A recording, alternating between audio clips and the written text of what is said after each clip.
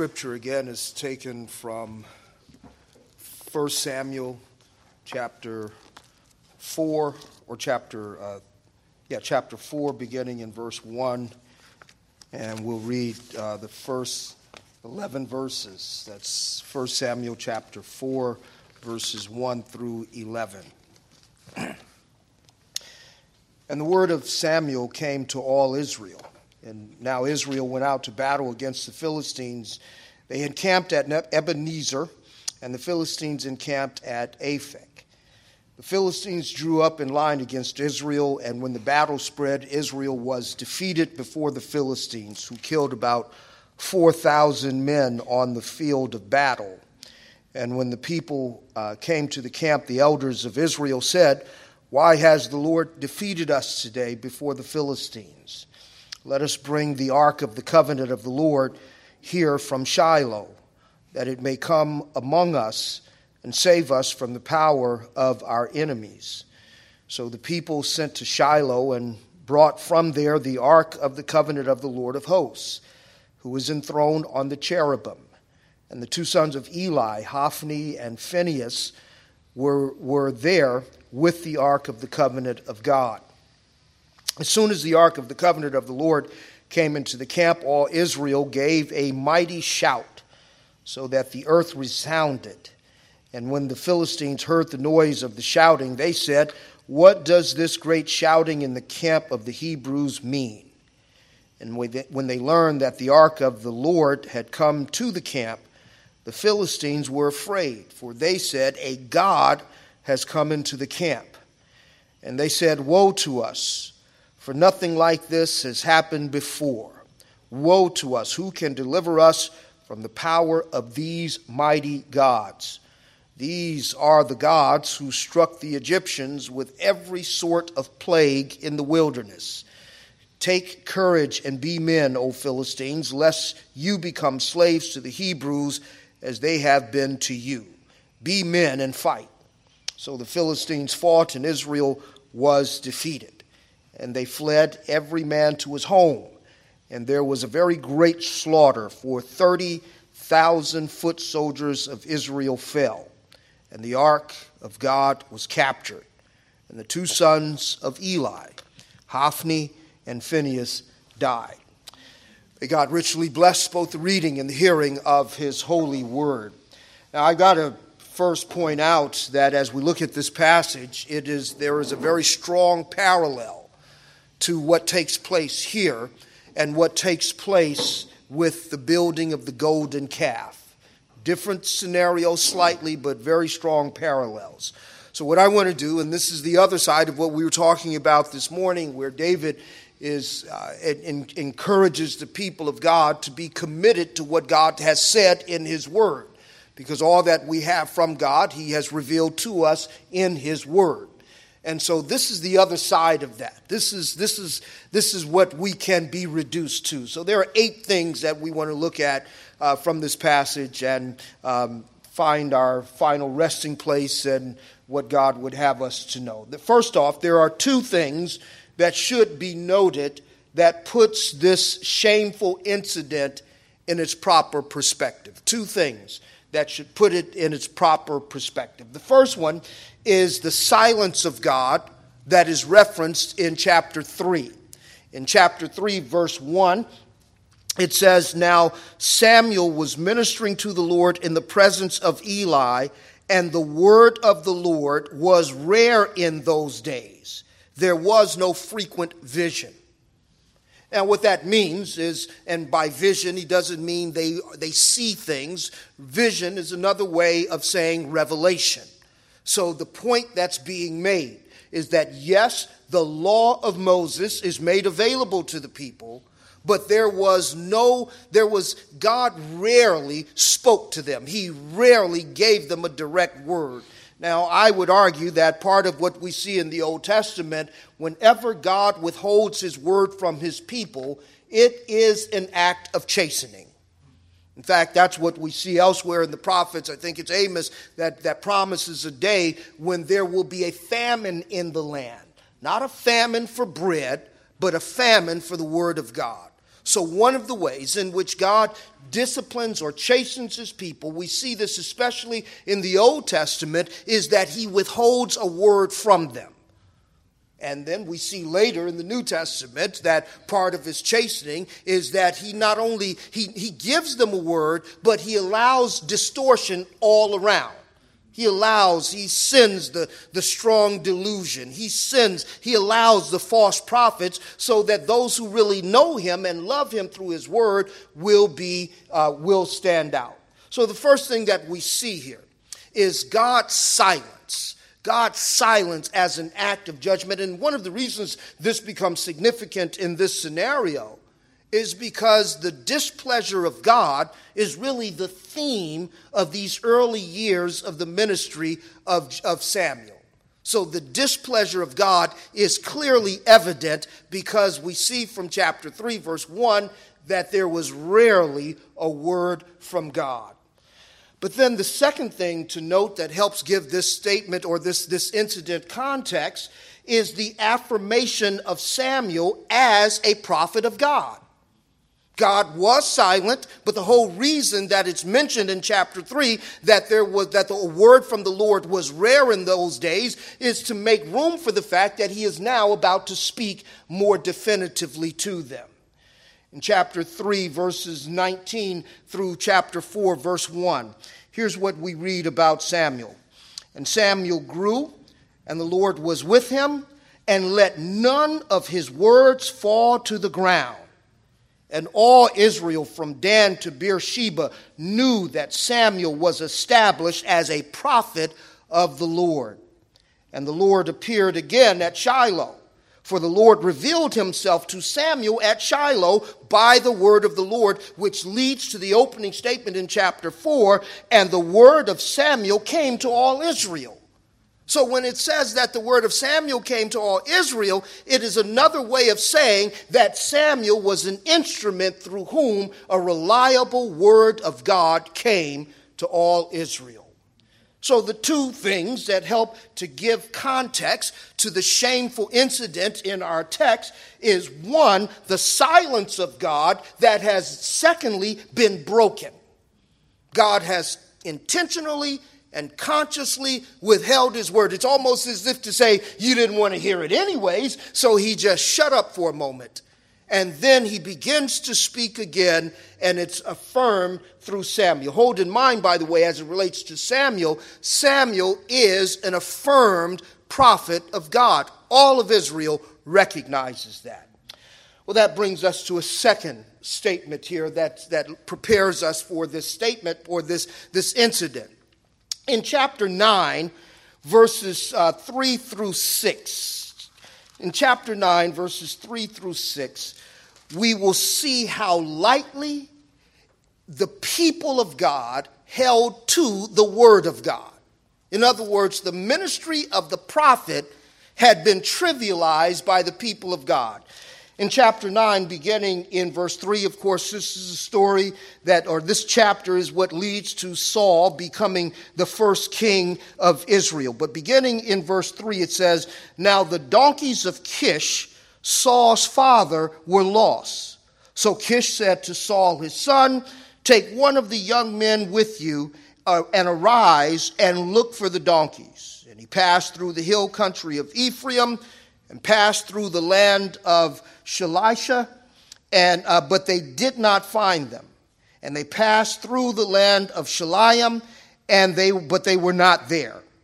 Then they passed through the land of Benjamin, but they did not find them. When they came to the land of Zuph, Saul said to his servant who was with him, Come and let us go back, lest my father cease to care about these donkeys and become anxious about us. But he said to them, Behold, there is a man of God in this city, and he is a man who is held in honor. All that he says comes true. So now let us go there. Perhaps he can tell us the way that we should go. Now, here's the second thing. God was silent for a number of years in Israel because the people paid little regard to his word. He broke his silence by affirming that Samuel was now an approved prophet from God. In our text, the men are about to go to war. But guess what they don't do? They don't call on Samuel. Here's how the ministry of the word has become trivialized. When you lose your donkeys, turn to God.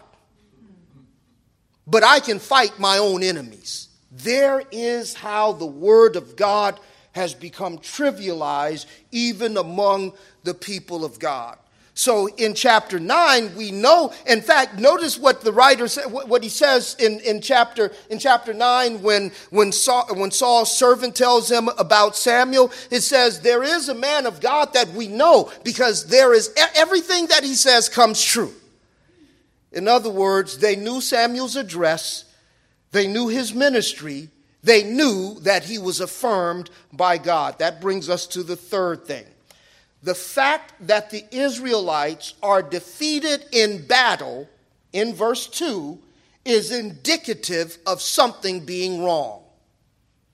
Now, let me clarify that.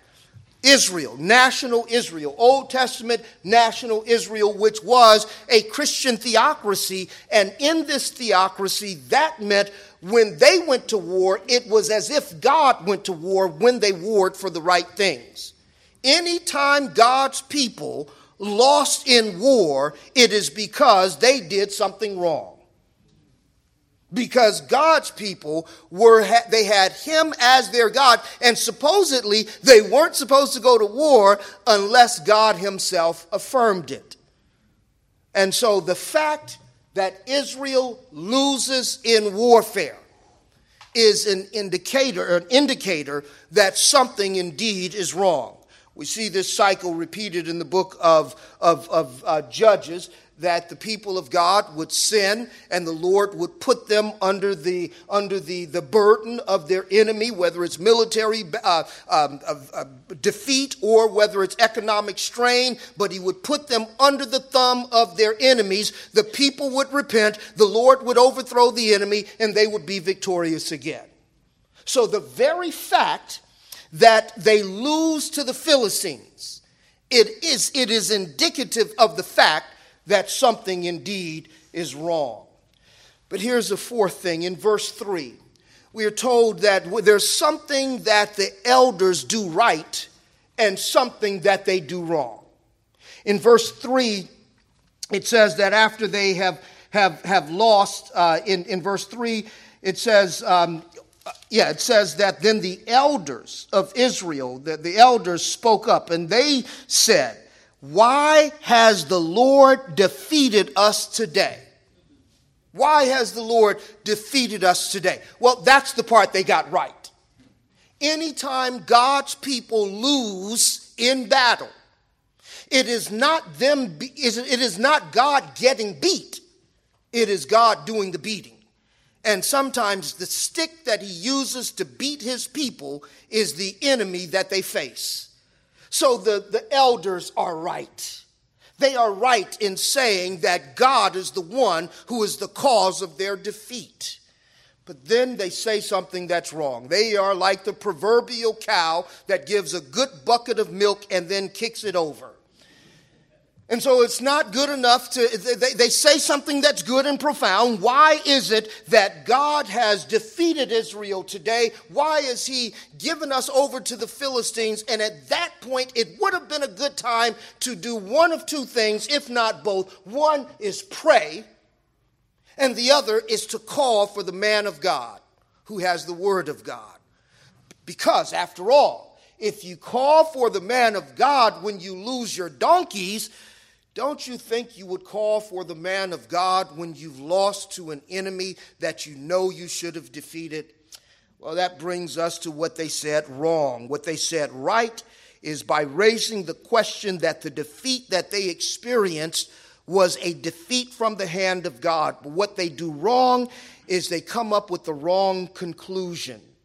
So in verse 3, here's what they say: "Let us bring the ark of the covenant of the Lord here from Shiloh, that it may come among us and save us from the power of our enemies. Brothers and sisters, I guess perhaps one of the reasons that they would rather turn to the ark than to turn to God is because the ark can't talk back. You see, they get to do all of the talking. If God speaks, and if they have indeed been defeated by God, then there is an R word that's going to be involved, and it's not rejoicing. The R word is repent. The Lord would put it upon the hearts of his people to repent and turn from their sin, and then they would hear from the Lord. But sometimes, as much as we talk about the word of the Lord who finds our lost car keys and remote controls, and he can give us a raise on our job, but we are afraid to go to him when we fail. And so in this instance, the elders of Israel, they conclude that rather than going to the man of God, here's what we needed. Here's what will bring us a difference in the battlefield. We need the Ark of the Covenant. So therefore, rather than seeking a word from the Lord, the elders reason among themselves. Now hold in mind, God's word is now available. They have proof of God's word being available through the affirmed ministry of Samuel. But when men are in sin, they often don't want to hear from God. Or we try to program God so that we can hear what we want to hear.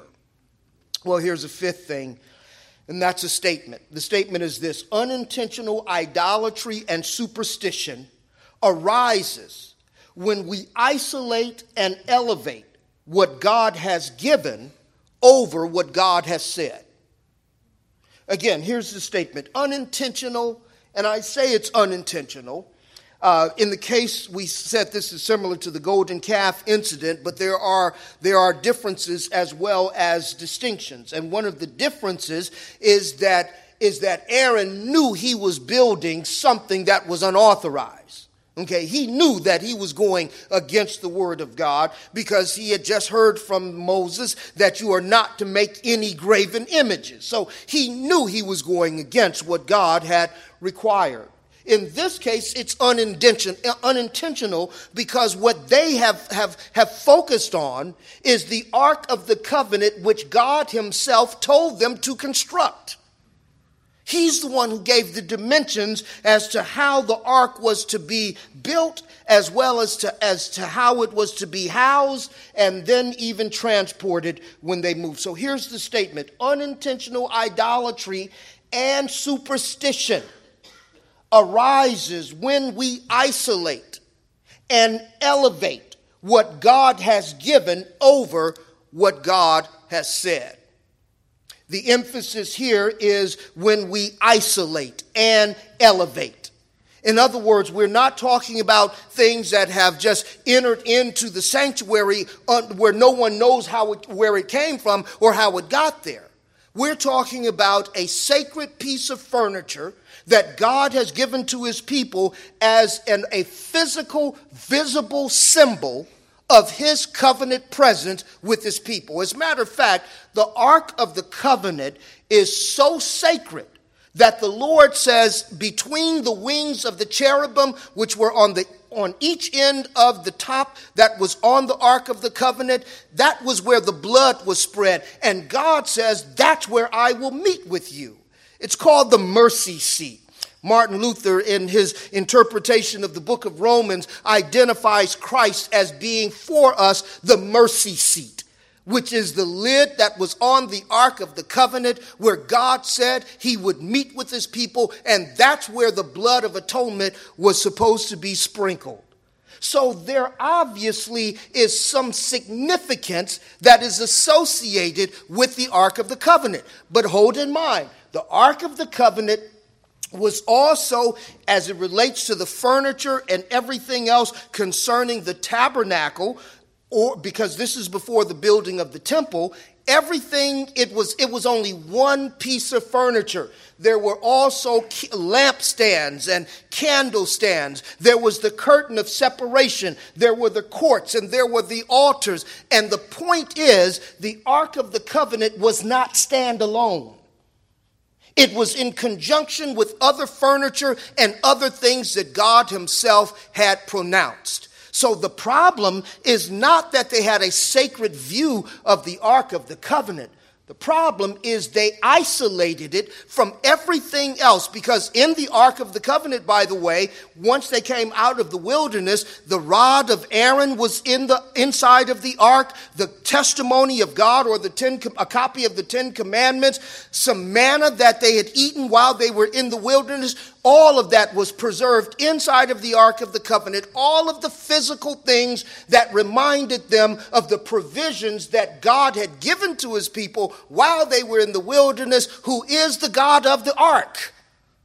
But here's what they did. They isolated the box. They don't talk about the presence of God. They don't even talk about what's in the ark itself. They isolate it from everything else that God has given to them. And we are told, by the way, in the book of Hebrews, that everything in the tabernacle and everything in the temple was according to a heavenly pattern.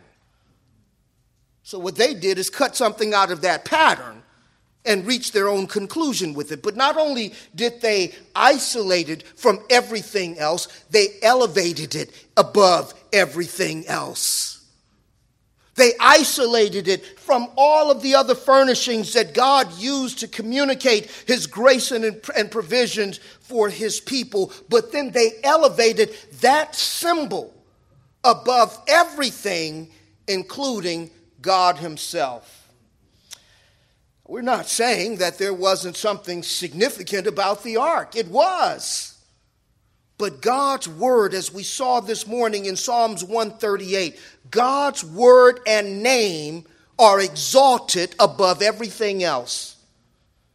And whatever else the ark is, when it is isolated from everything else that God has provided, and when it is elevated even over God himself, then it ceases to be what God has intended it to be for his people. Again, we do see a pattern with the golden calf.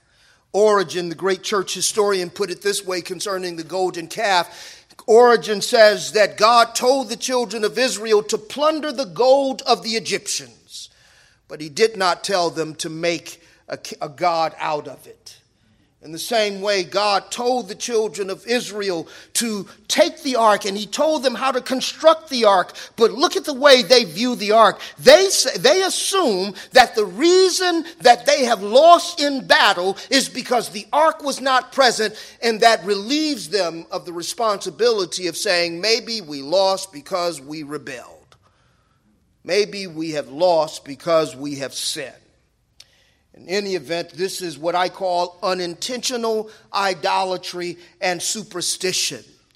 Yes, I know that some people have created all sorts of talismans and all sorts of trinkets and have claimed for these things that some kind of spiritual power. I don't know if any of you remember the old prayer cloths. And I had a cousin, his grandmother believed in that stuff, and he would spend the night over my house and take off his shirt and had on his T-shirt, and there was a red square of cloth that was pinned to his T-shirt. And I asked him, what was it? And he says, his grandmother. That's Granny Love, right? His grandmother had given him this prayer cloth. Brothers and sisters, there's nothing, and what they do and what people have done is they've taken the scriptures from where it says that they took the clothing of the prophets or of the apostles, and they took pieces of that and blessed, and the people were healed and blessed by it. But that doesn't say you do likewise, and furthermore, those apostles are dead. We become superstitious. We become idolatrous when we take the things that God himself has appointed and we isolate them from their broader redemptive context, and then we isolate them over his word itself. There are a number of things that we have become superstitious with and superstitious about even as the people of God. Well, that brings us to a sixth thing, and that is in verse 4. In verse 4, notice that once the elders make the decision, this is the reason we have lost the battle, because we need the Ark of the Covenant. There's one more line of defense. The Ark of the Covenant is in the place of worship that is overseen by the priest that God himself has appointed. So even here's what should protect the elders from their own impetuous nature. Here's what should prevent them from doing this dreadful thing in the presence of God. In the house of the Lord there was the priesthood. In verse 4 it says, so the people sent to Shiloh and brought from there the ark of the covenant of the Lord of hosts, who is enthroned on the cherubim, and here's this throwaway line, and the two sons of Eli, Hophni and Phinehas, were there with the ark of the covenant of God. When people go wrong, it takes a lot of help in order for that to happen. Unfortunately, here is one of the direct correlations that we see with the building of the golden calf in Exodus. In Exodus 32, when Moses is delayed in coming back down from the mountain, the people come to Aaron and say, we don't know what happened to this Aaron guy. Build us a god, because we don't know, or this Moses guy, we don't know if he's coming back. And instead of rebuking them, Aaron conceded. Likewise, God has set up his anointed priesthood to guard the sacred things of God. It is the responsibility of the prophet as well as the priest to protect what God himself has set apart as sacred. In other words, here was another opportunity for God's people or for the priesthood to say, oh, no, brothers, no, that's not how this works. As a matter of fact, if you read in Exodus, with the building of the Ark of the Covenant, they weren't even supposed to move it at any given time, and they weren't supposed to move it in any given way. There was a particular way that it was to be transported. And so the sons of Eli, who were the priests, were serving in the priesthood. And this is one of the reasons the Lord was rare in speaking to them, because even the priests had little regard for the word of God. I like what the Lord says in Jeremiah. He talks about the false priests and the false prophets. He says the prophets, they prophesy in my name, and I haven't told them anything. And the priests, they've corrupted everything. And then he says this, he says, but my people love it that way. What an indictment. So here's what we see. The children of Israel go to battle and they lose. That should be a sign that God is displeased. They do agree, the elders acknowledge that God has defeated them. But here's the quick fix solution. Rather than hearing from a living God who speaks to his people, let us bring in the Ark of the Covenant. And when the Ark of the Covenant, when they send to Shiloh to get the Ark of the Covenant, and God gives them one more opportunity for his collective people to say, no, brothers, this is wrong. And instead of Phinehas and his brother doing the right thing, what they end up doing is conceding to the wishes and the whims of the people, and therefore they are not functioning properly as the priests of God. Michael Horton, our good friend and brother over the years, gave insight to something that I hadn't thought about often as it relates to the failure of Adam and Eve in the garden. And you know, we know that Adam was the first prophet, priest, and king. And I would argue that I would have said prior that the failure of Adam in the garden is the failure of a king to exercise divine dominion that God had given him. But Michael Horton says that, yes, that's true, but in addition to that, Adam failed as a priest because he didn't keep the sanctuary pure, because he didn't kick the serpent out.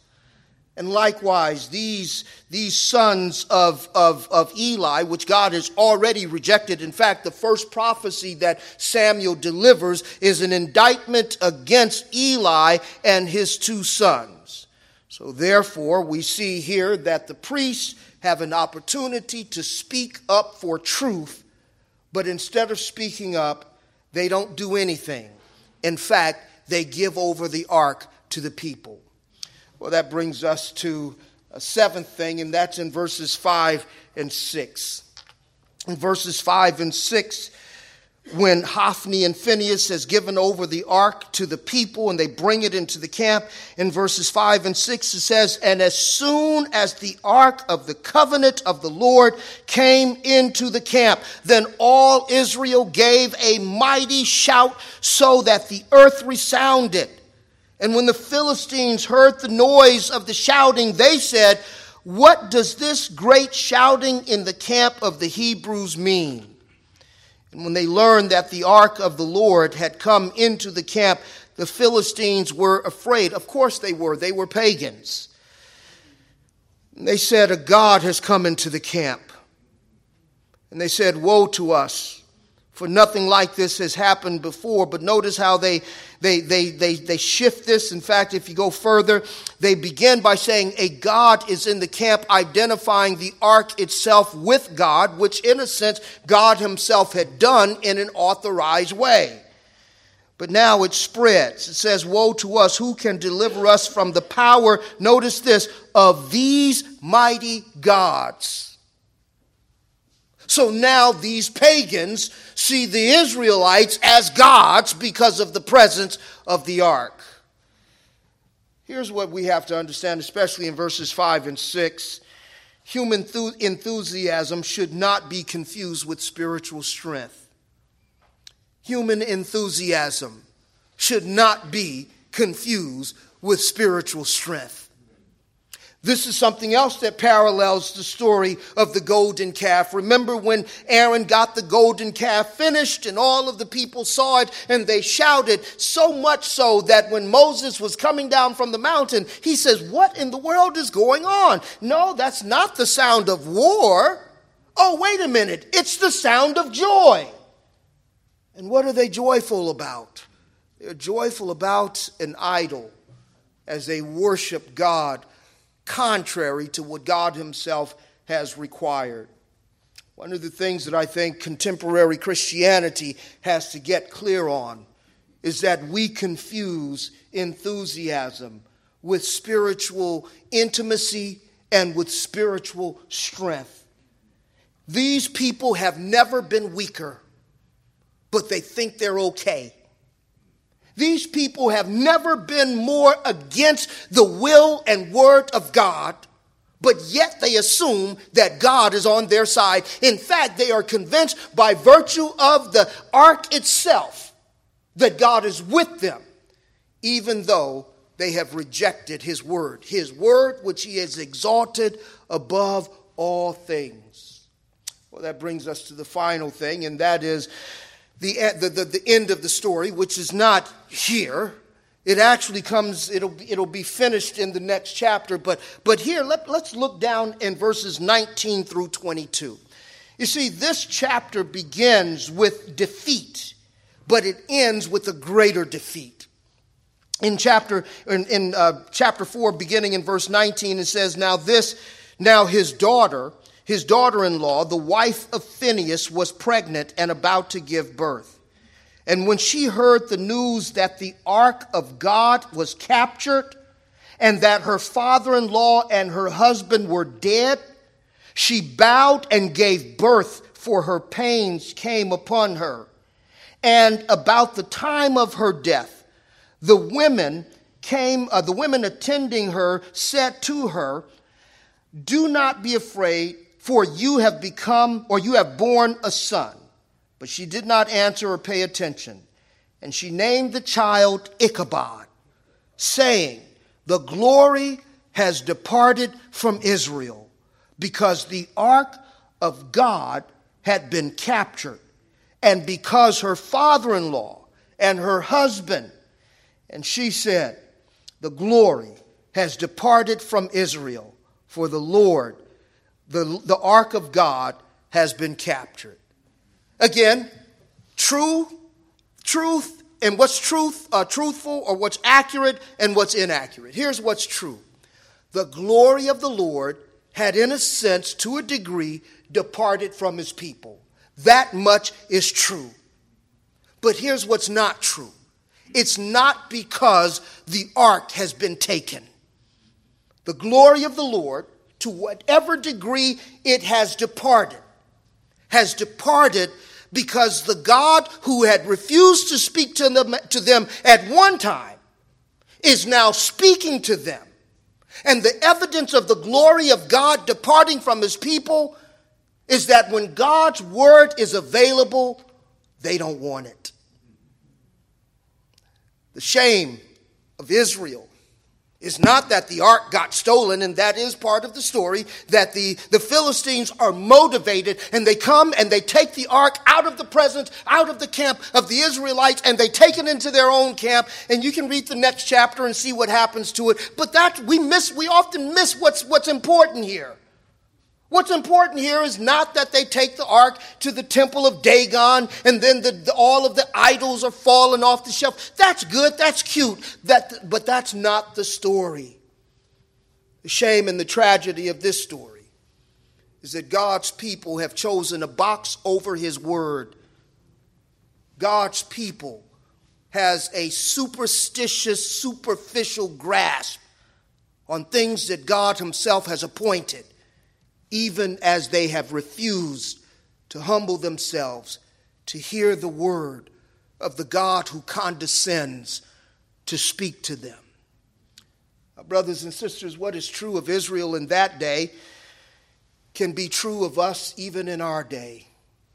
There are many that would rather have services of anointings and deliverances and oil and breakthroughs and clapping and singing and running and praise dances and everything else, and the word of God collects dust. Yes, it can be true of us that we can elevate anything that God has appointed for our good. We can make it an end in itself. So much so that we raise it to the level of idolatry, even as we reject what God himself has given.